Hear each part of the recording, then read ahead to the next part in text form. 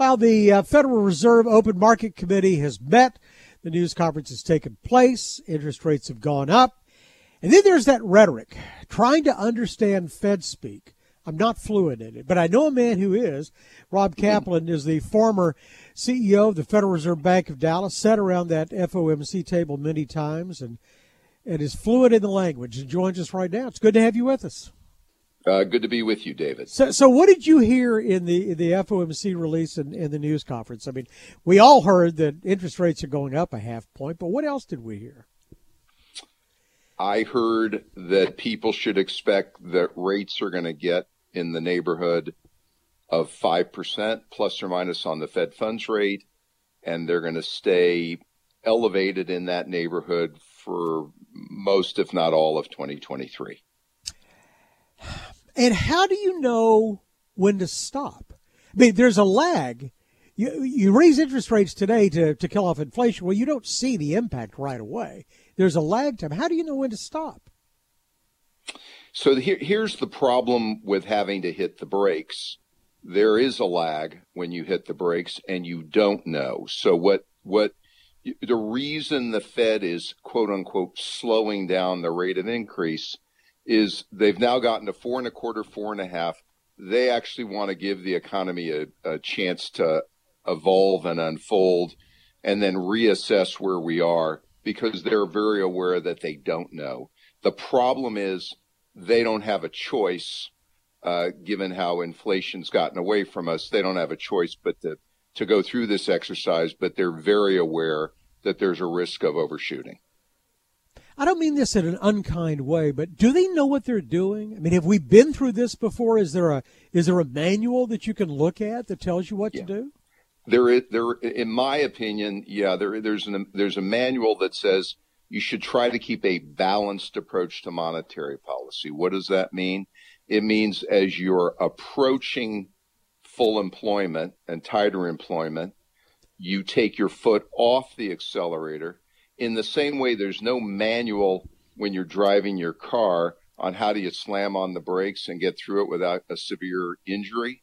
It's the same way here. The best manual is to take your foot off the accelerator, and I'm talking a year and a half ago, and so that you moderate your speed and you're driving a lot more safely. Because that wasn't done, they're having to throw away the manual for now and do something you really don't want to do, which is when you're slamming on the brakes and you've had to raise rates this dramatically, it's an indicator that the Fed was just dramatically out of position and had to sprint to get back into position. You really prefer not to have to do this exercise, but the Fed didn't have a choice.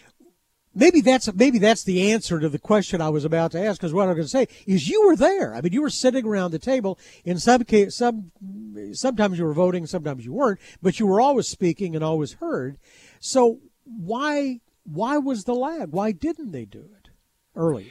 There was a, as has been, I've said publicly before, there was a disagreement, and the key for me was September of 2020, where I dissented on the guidance and the decision to leave rates as zero and remain extraordinarily accommodative until we reach full employment. I felt at the time that was a mistake. I felt it was a departure from the balanced approach to monetary policy. But like happens sometimes, I was in the minority. There was a disagreement, and I was surprised that we did not start taking our foot off the accelerator in early 21 and certainly the first half of 21. But it's just one of those things. Sometimes you're in a company or you're in a group where you're a minority, you disagree, and I just couldn't convince people. You know, you mentioned employment there. Let's talk about that, because that's something we don't talk about. Probably the media doesn't talk about as much as maybe Fed officials do. We tend to focus on the slowdown in the housing market, or what food prices are doing, or how much a gallon of gasoline is, and that's our gauge of inflation. But the Fed looks at employment, and employment is weird. I mean, there are massive layoffs, but everybody who gets laid off is turning around and getting another job. That's not what the Fed wants to see, I guess, is it? Well, let me reframe this. Let me tell you what I was taught to look at this, and I look at it now, and I think your listeners should start following nominal GDP. Okay? Nominal GDP growth was 3.5% in 2019. It was 12% in 2021. It's 9% this year. I don't think the potential of the U.S. economy to grow is much greater than 1.75% or 2% because of aging population, aging demographics. So that means to get inflation down to 2 or even 3, I think you have to get nominal growth down to 4. Nominal GDP growth is the key. A byproduct of that will be slowing labor demand, rebalancing of certain goods. But I think for me, the key is to watch nominal growth, not just real growth, nominal growth. Nominal growth needs to slow from where we are now if we're going to get inflation down. And that's where I'd have my eye. You know, I mean, one of the things that's the byproducts of all this, I think, in the employment picture, is it's forcing companies to get more efficient, whether it's finding ways to do as much with a smaller workforce or using robotics or, just sort of restructuring companies. And in that case, some of those jobs aren't going to come back. So a lot of those jobs weren't going to come back in any event. Here's the issue. A big part of our economy is in the service sector and is not terribly susceptible to technology. Listen, if you're in a call center or even if you're a driver, your job will eventually be replaced by technology, or some chunk of those jobs will be.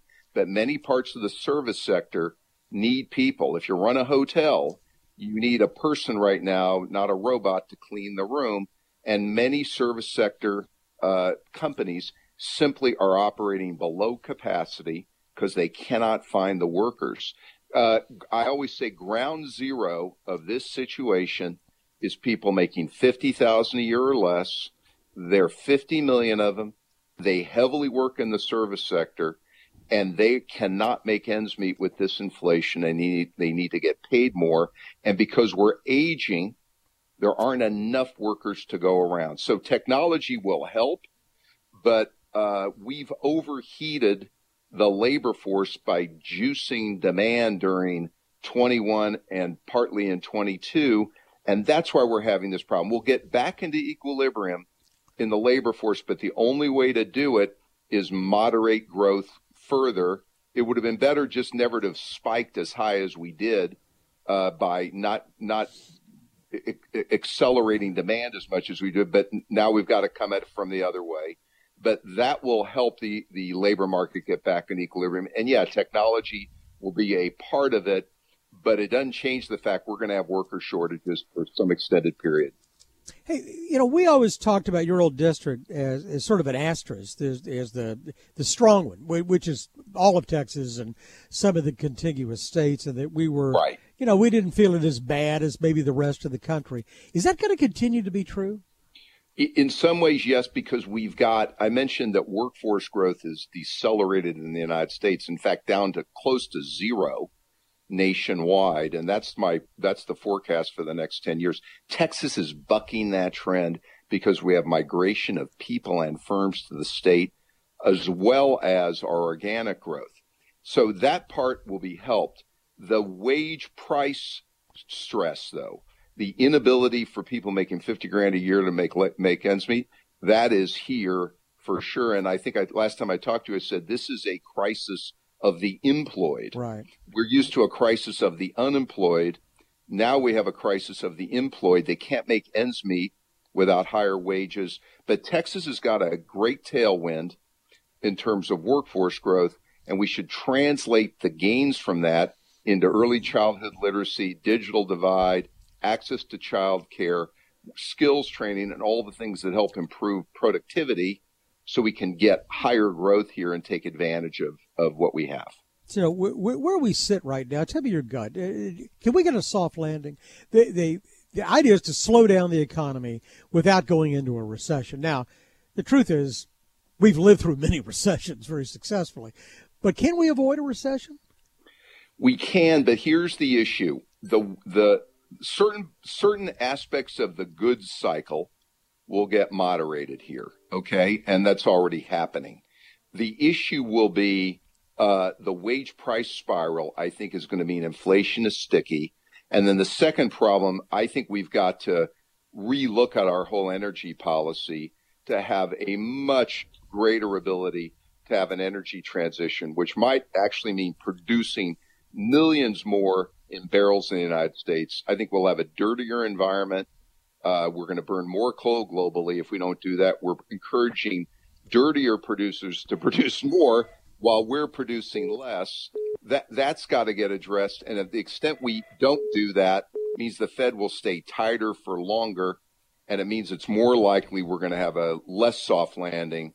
But the wage price spiral and energy might mean the Fed is going to have to be tougher for longer in order to get much below 4% or even 3 or 4%. And that's going to be the challenge.